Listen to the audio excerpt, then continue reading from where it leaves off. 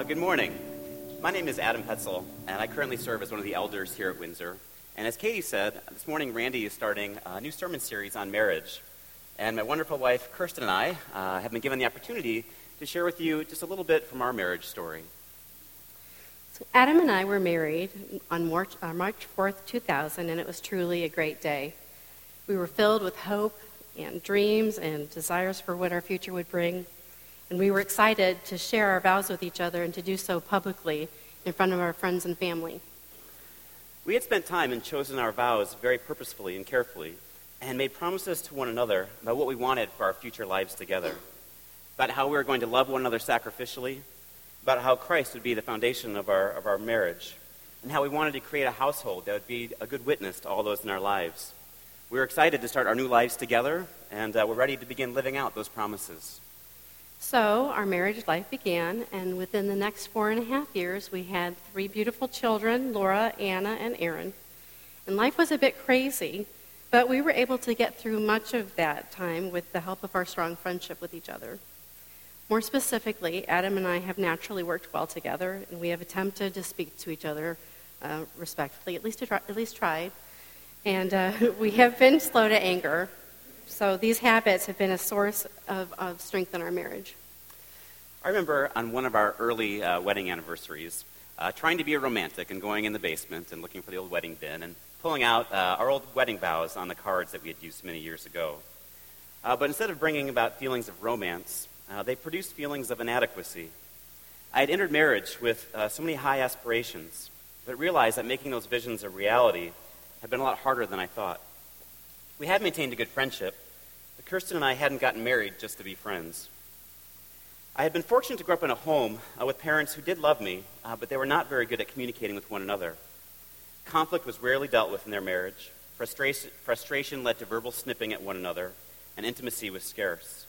I was sure that my marriage would be different. But was it? For example, I had taken with me into our marriage certain ideas of how I thought Kirsten should be as my wife. And like my family of origin, conflict was to be avoided. And now that we were married, my love for her was just to be assumed. Therefore, if we had an argument and I said I'm sorry, then we really shouldn't need to talk about it anymore. And if I worked hard, providing for our family and taking care of the kids, then really that should be enough for Kirsten to feel loved by me and feel close to me. Now, if you asked me outright if I thought these views were reasonable, I would have said no. Yet when she didn't fulfill some of my unspoken expectations, I often fell into the same bad habits that I had promised I would avoid. About really avoiding or making light of any conflict, about harboring frustrations and not being open with them, and keeping score on who was doing what around the house. I really did want to be a godly husband, but as often happens in a marriage, I saw a lot of my imperfections come to light. But thankfully, God wasn't done with me yet. So starting off in our marriage, I too had visions of what I wanted to be like as a wife. I wanted to maintain a clean, well-running home, and I wanted to have energy left over to be cheerful for my husband when he came home from work. However, more often than not, I was overwhelmed and just functioning in survival mode. Much of the time, I felt more like a rundown mom than I did a wife. And Adam was good at fending for himself. However, this ability of his to work independently for me often, perhaps unfairly, left me feeling unnecessary and distant. I know that this is not exactly how I envisioned things to be, yet as we had more children, I had less energy to try to figure out what was not going right. Now, despite our many shortcomings, after 8 years, we really were in what could be called a good place. I mean, we did enjoy one another's company, we did work well together raising our kids, and we served here at church together. It was certainly acceptable, but at the same time, it just wasn't quite what we had envisioned. It wasn't quite what we had hoped for early on. I had resigned myself to the idea that certain frustrations would now always be part of our marriage, certain habits were now set in place, and that fully living up to the vows that we had made so many years earlier was just beyond my reach. I felt like basically we had reached the ceiling of what our marriage could be at that time. And right about that time, a friend of mine, Mike Wendling, gave me a phone call and asked if Kirsten and I would be interested in attending an 8-week course called Dynamic Marriage. Sounded good until he said that there was nightly homework. And life was busy enough. I mean, it wasn't possible to squeeze anything more into our schedules. Thankfully, I really do think the Holy Spirit gave us a nudge and convicted me. After all, we had invested so much time in our kids, in our home, in my job. But how much time had we purposefully really invested in our marriage? So we jumped in class at the very last minute, and during those 8 weeks, we probably talked to and prayed with each other more than we had in the previous whole year. The class gave us very practical tools in a vocabulary to flesh out some of the issues that we had, and some of the issues that we hadn't even put a finger on yet. Just for one example, before, I really thought that my role as a strong husband was to be totally self-reliant, not really needing Kirsten to meet any of my needs. So I tended not to ask her for any help, or really to let her know what I was thinking, or things that she could do to help me or serve me. And that may not sound so bad, but during our conversations, I realized this was having just ill effects. It was robbing Kirsten the opportunity to feel like a valued and good wife in our marriage. And I also realized that I was harboring a lot of resentments over unspoken expectations, some healthy, some not healthy, that I was just keeping inside. Now, prior to the class, I would have avoided talking about any of these issues with a 10-foot pole. But in the context of the class, we were able to speak openly with one another and really let each other know what kind of words and actions made deposits and withdrawals in our relationship. And one of the most enjoyable aspects of the class was developing relationships with other couples. As the weeks went by, a sense of real community developed. The class was hard work, but each week we looked forward to the supportive fellowship that we had with our classmates. And of course, the class was not a magic pill. In fact, since then, we've been trained as facilitators and even led a class here last fall. And I wish I could tell you that through all this work and investment and time that now our marriage is perfect and ideal, but of course it's not. But now we do feel as though that ceiling has been lifted, and that we've been reminded that when we intentionally work on our marriage, that our marriage really can work better. And we really look forward to the fact that God isn't done with our marriage yet, that his vision is well beyond even what ours was in our vows, and we look forward to continue to work for his vision for our marriage.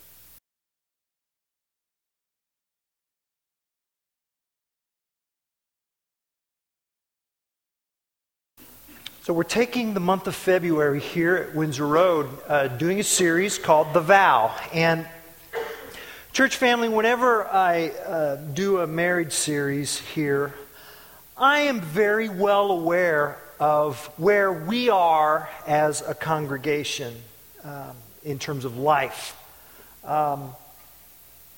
Most of us here are like Adam and Kirsten, and we have good marriages and we want exceptional marriages.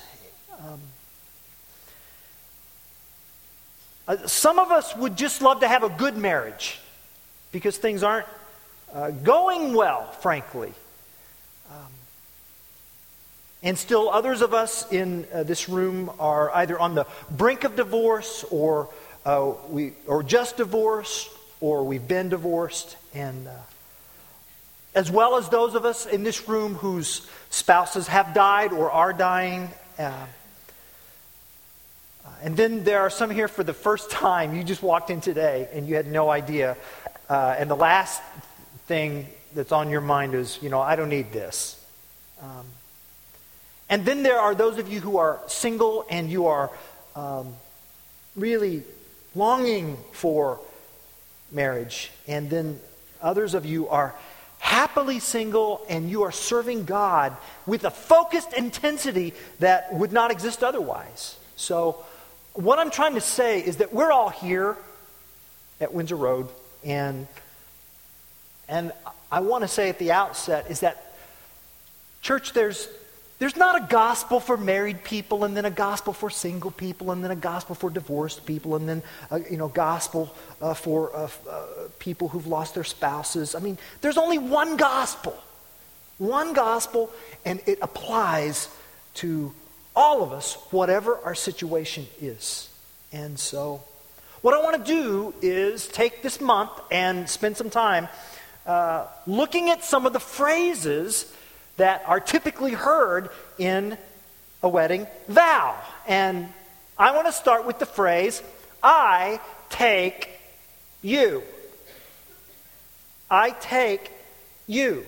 Now, I've done 100 weddings here in my almost 22 years at Windsor Road. And so when we do a wedding, I stand right here. Pulpit's not here, obviously, but the groom's here and the bride's here. And so we all stand and we say the prayer, and then we are seated and we do have the giving the bride, and then I do my marriage meditation. Then we get to the vow, and I start with the groom, and I look over at the groom, and I ask Elmer to repeat after me.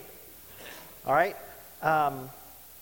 I, Elmer, take you. And I have this delicious temptation at times. You think your mind wanders when I speak.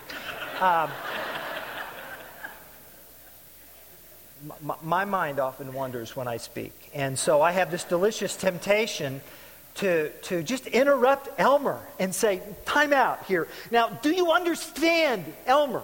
Look here, right here. Do you understand what's going on here? Do you understand what you're saying? You get that? You understand what I means in the I take you, and then you understand what the take means in the take, and then you get that? You understand that here, And so I have not to date succumbed to that temptation.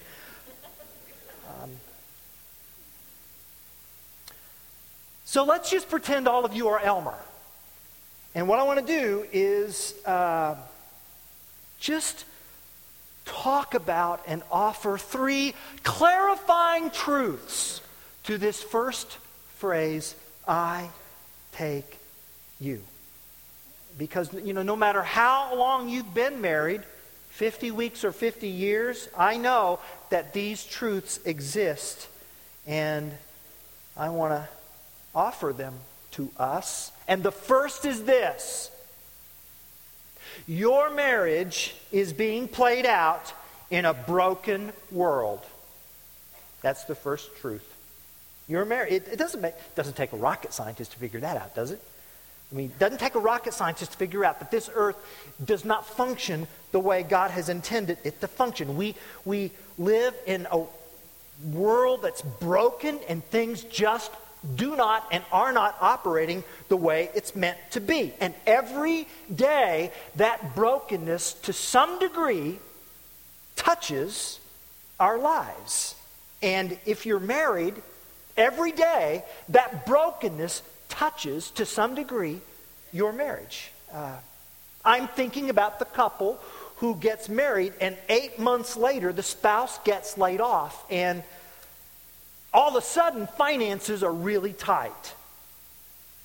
And the plans for getting into the house, it's just going to take longer because this world's broken, and it wasn't their fault. It was this broken world's spilling over into their relationship, and it's affected them, this brokenness. I'm thinking about the couple who's been married for 20-something years, and life is good, it's sweet.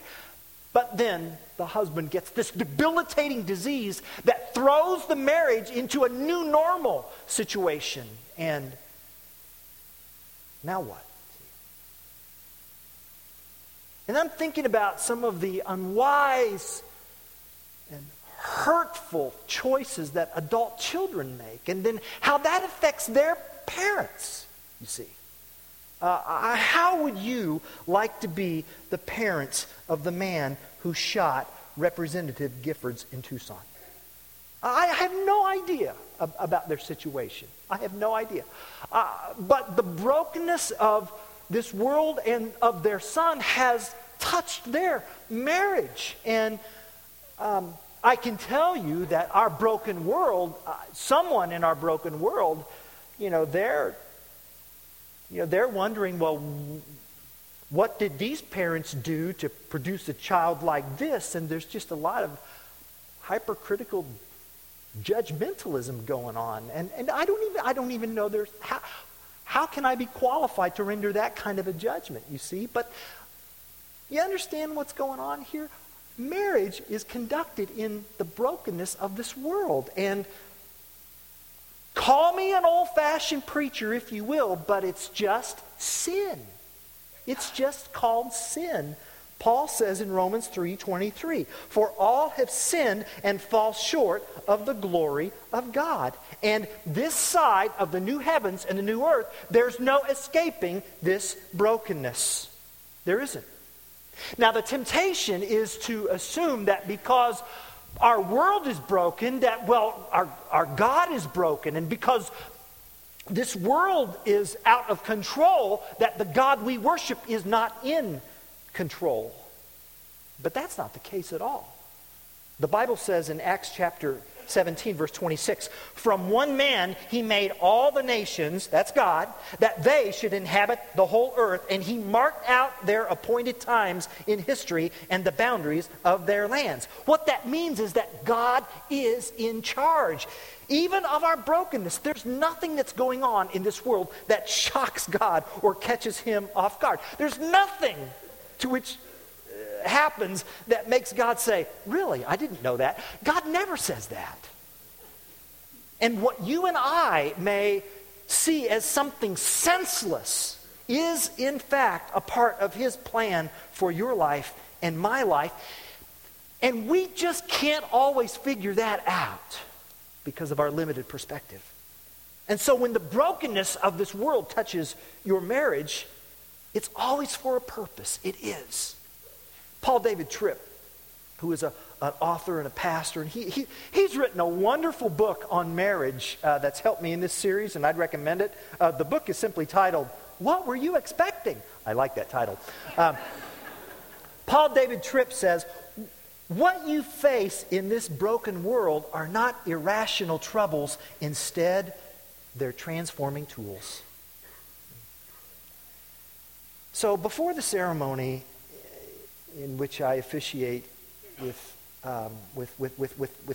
Elmer and Ethel, before that ceremony, we meet for some premarital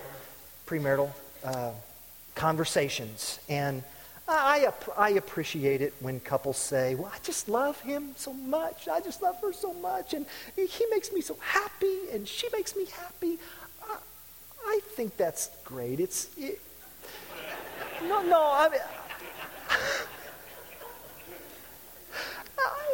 mean, call me a cynic. It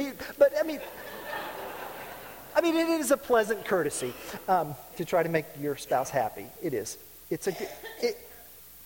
Trying to make your spouse happy is a good goal. It's just not a very big goal. It's not. It's not a very big goal. You see, God's primary plan for your life and for my life and for your marriage and my marriage is not your personal happiness as you define happiness. It's not. God's primary plan for your life and your marriage and my marriage, God is in the holiness business. That's his plan.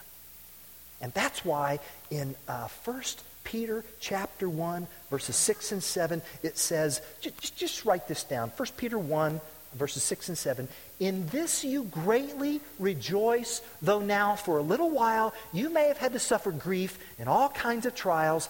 These have come so that your faith, of greater worth than gold, which perishes even though refined by fire, these have come so that your faith may be proved genuine and may result in praise, glory, and honor when Jesus Christ is revealed."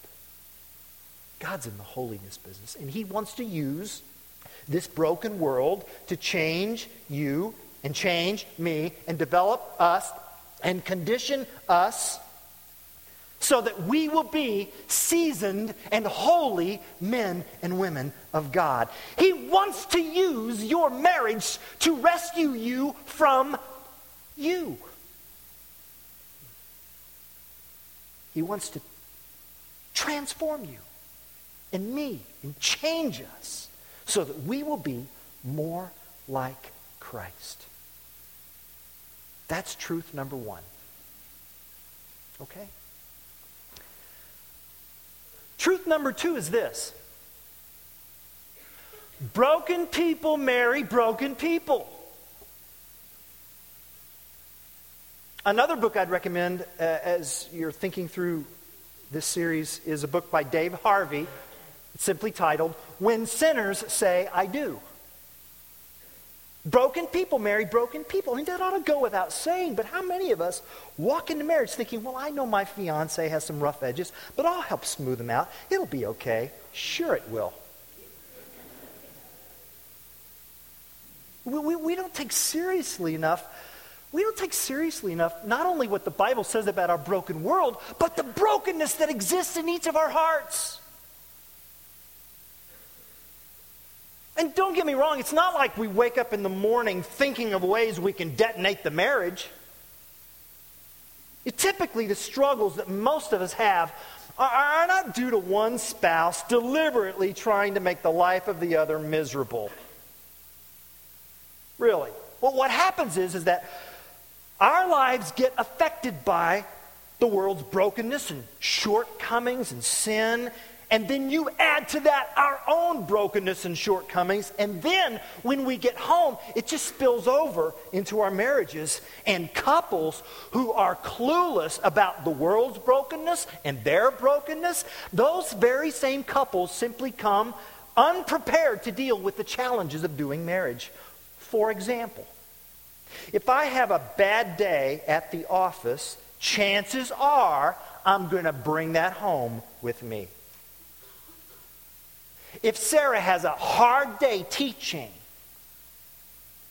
and she comes home upset, chances are that's going to spill over into our marriage. At some point, you and I are going to display sinful behavior to our spouses. It may look like selfishness or anger or resentment or inflexibility. And when that happens, you will be tempted, and I will be tempted, to fight sin with sin. We will be tempted to turn a moment of ministry into a moment of revenge. Because sin makes me want to live for myself. Sin keeps me self-focused, self-serving, self-absorbed, and sin is just very antisocial. There have been days when, if Sarah comes home and she's had a bad day teaching, my attitude has been, hey, your bad day is messing up my day, so I'm going to make your bad day worse so that you'll know how it feels. You say, our pastor does that? I didn't do it this morning. We drove separately. And why do you think we expanded the parking lot? No, I'm kidding.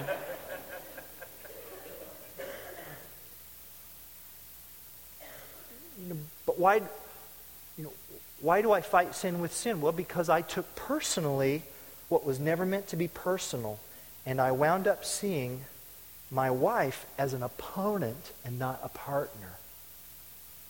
And instead of desiring ministry to her, I desired preaching at her.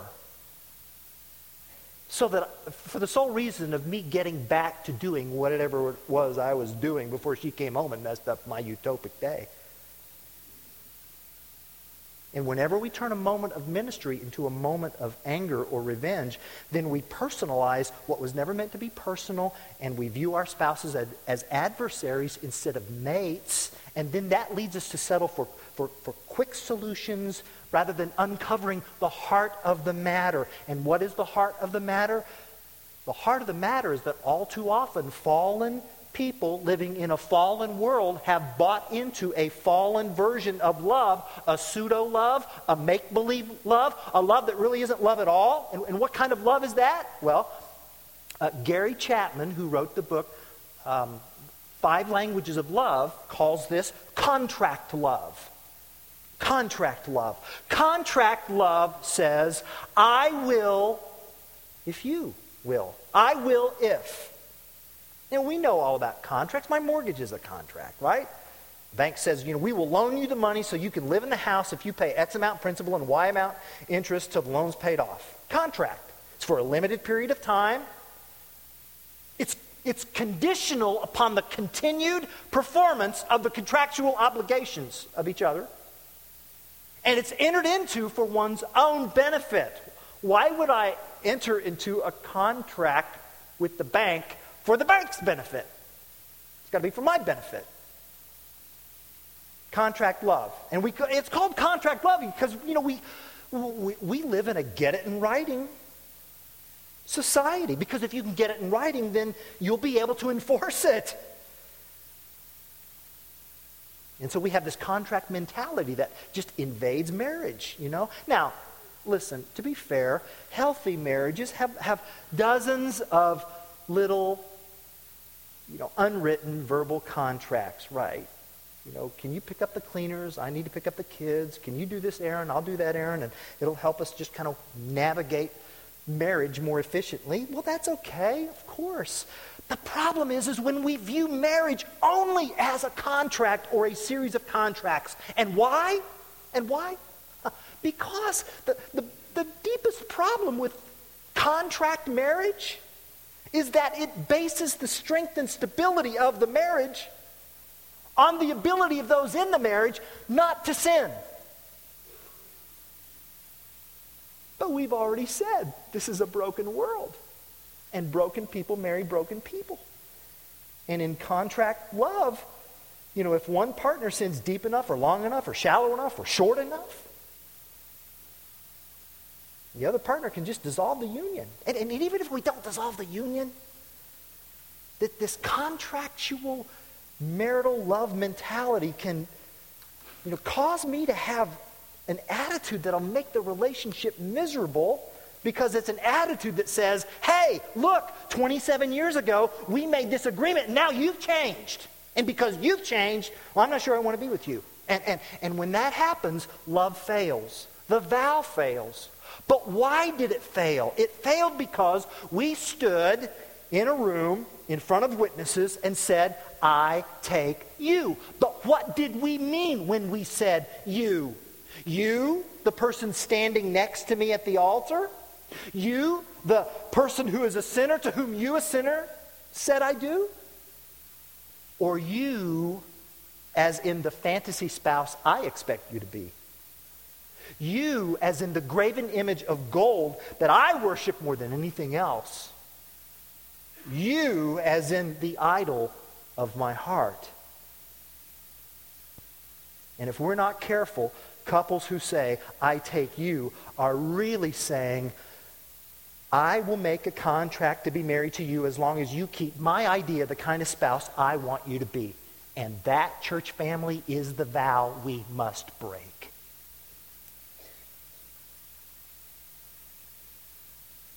And we need to break it because it's not grounded in the kingdom of Christ. It's grounded in the kingdom of self.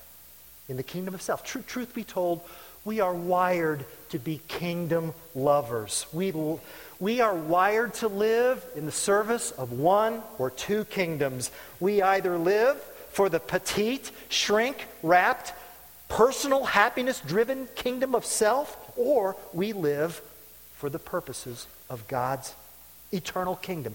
And there's always this civil war going on in our souls, in my soul, between wanting what I want in my shrink-wrapped kingdom versus God's majestic, eternal kingdom.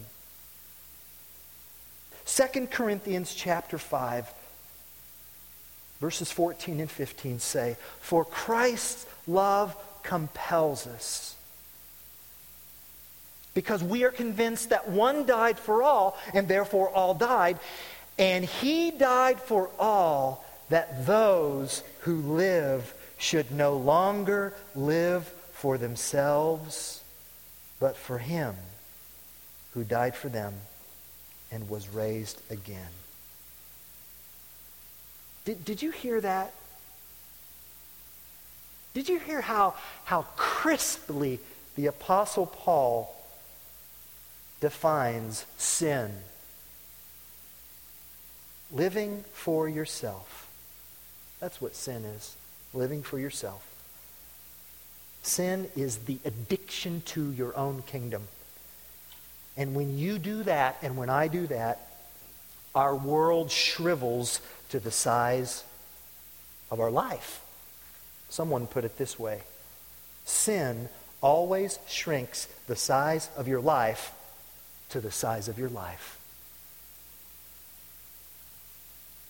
And furthermore, sin causes me to be fiercely loyal to my own kingdom. Fiercely loyal. And here's what I mean by that. Think about the month of January in your marriage. Have you felt frustrated with your spouse? Do you feel frustrated with your spouse any time in January? Angry? Disappointed? Hurt? Upset? Am I the only one?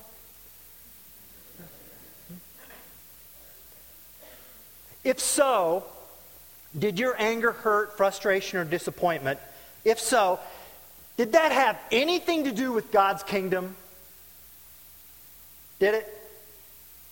In other words, were you distraught, in some way because your spouse violated a law in the kingdom of God?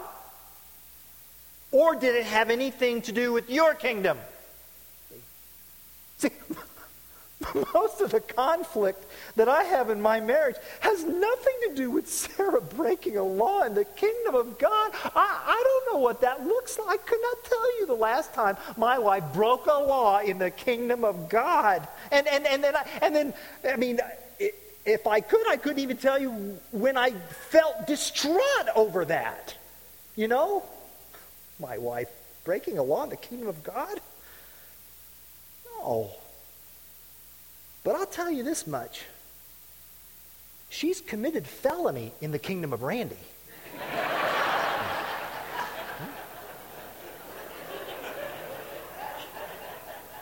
Yeah.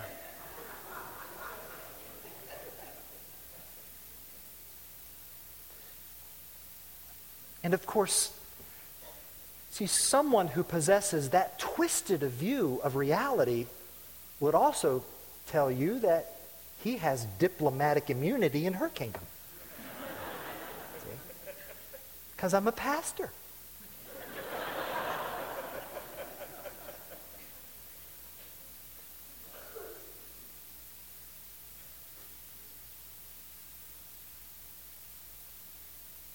I guess the question that really hit my spirit in this point is, do I celebrate God's sovereignty over my spouse, or do I try to act sovereignly over my spouse?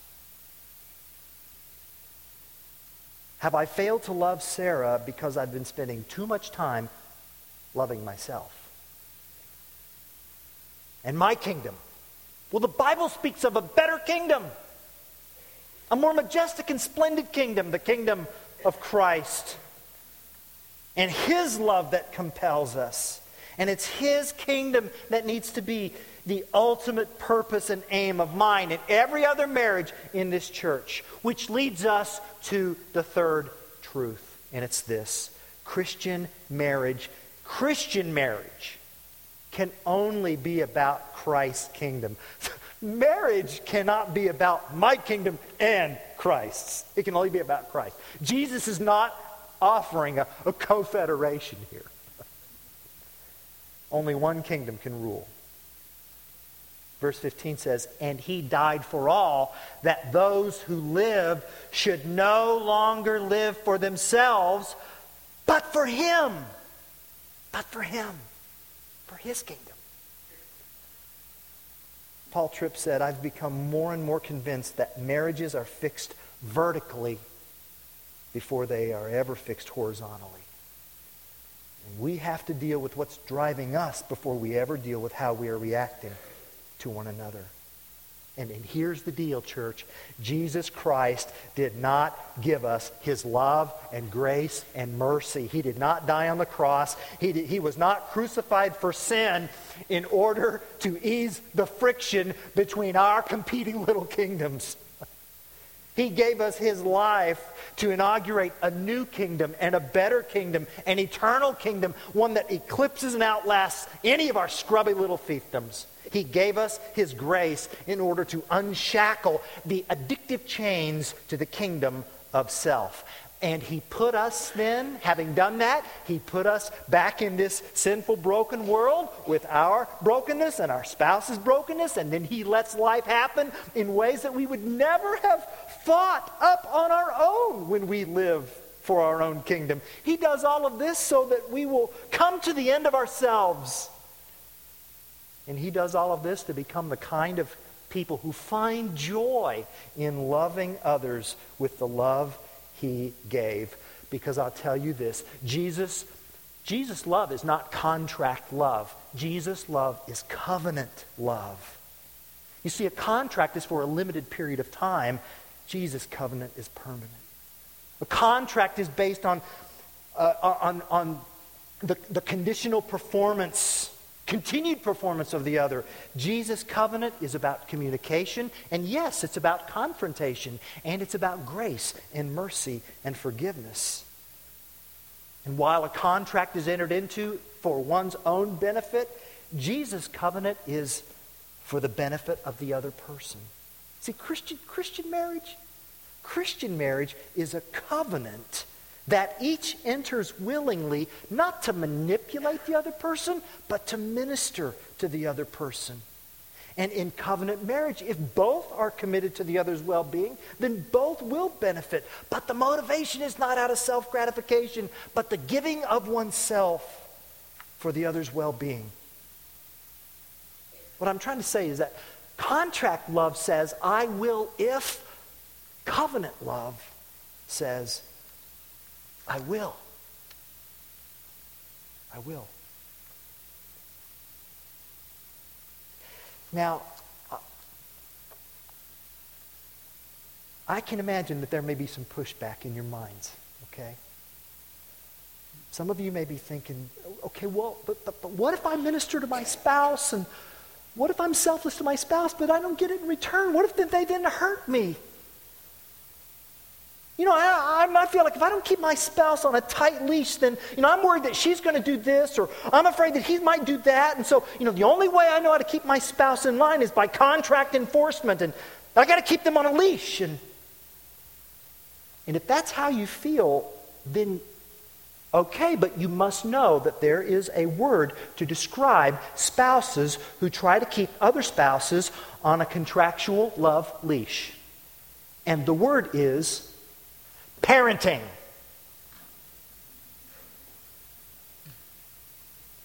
Parenting is about managing expectations. And if you do that, you will never experience the love and grace and mercy of covenant marital love. And you cannot keep a covenant until you void the contract. Covenant marital love says, what you choose to do with the freedom God has given you is between you and God. And if you run off and do something unwise, I can't control you. You see, in covenant love, both of us can be hurt by one of us. There are no guarantees. There aren't. That's the risk. That's the risk. So let me just ask you some questions here.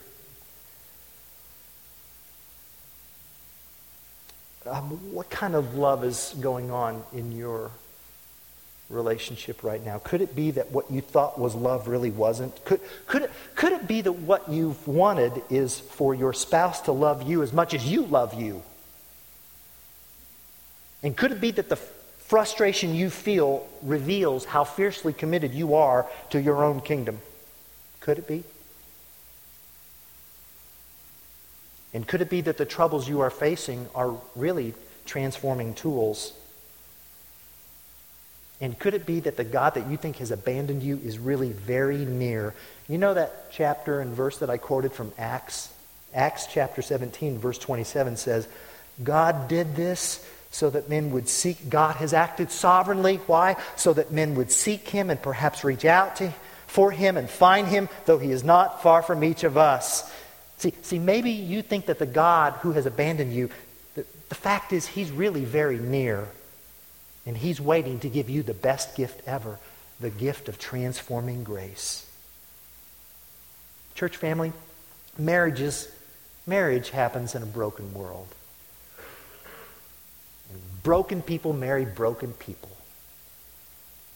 And Christian marriage is ultimately about one kingdom, Christ's. Whose kingdom is shaping your marriage?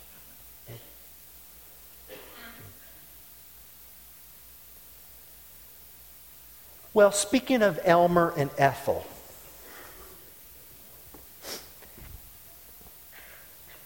Ethel always had a really long nose. In grade school, the kids called her Beaky until she ran into the restroom and cried. And she was about 30 years old when Elmer walked into her life. Elmer himself had a pretty long nose too. Elmer asked her to marry him. She said, "Of course I'll marry you, Elmer, but what about my nose?" "What nose?" asked Elmer. This was clearly the man for her. So she married Elmer, who loved her and never seemed to notice the length of her nose. But Ethel was just not so gracious.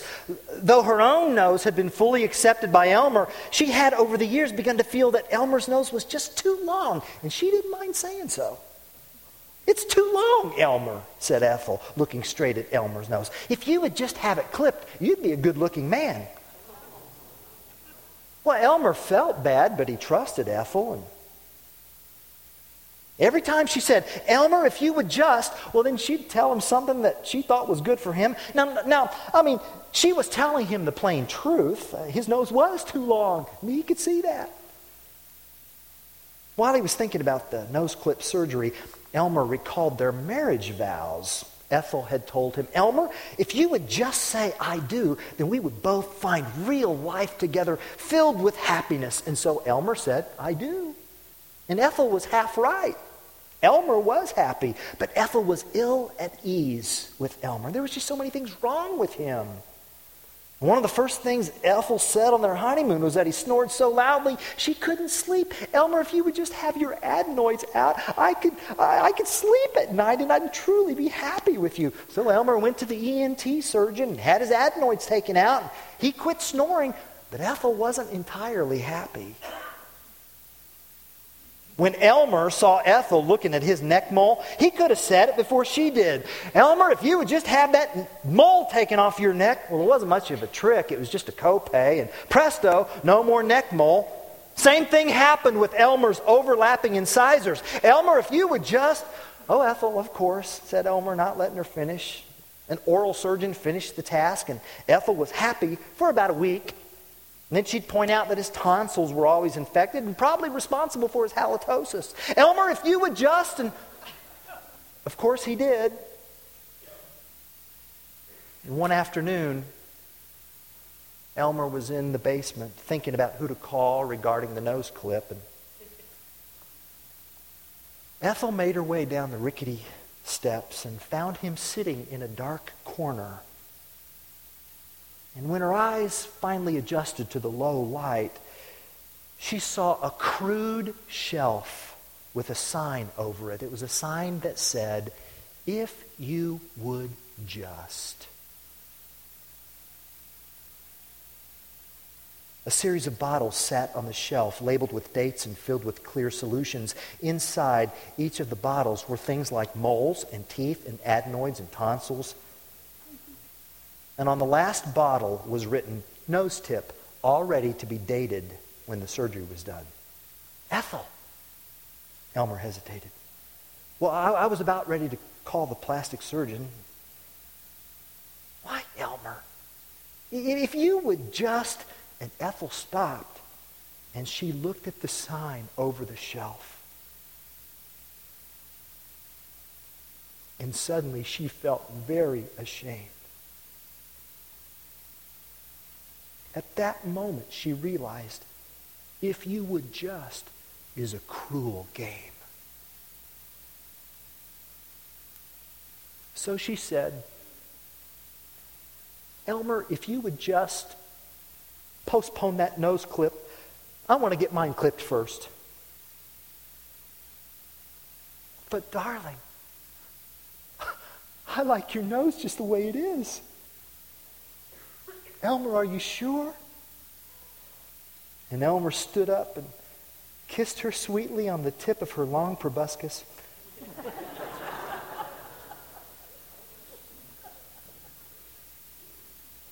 Ethel, I know how to make our marriage better. And Ethel said, I do too, but go ahead and say it. Ethel, if you would just quit saying, if you would just.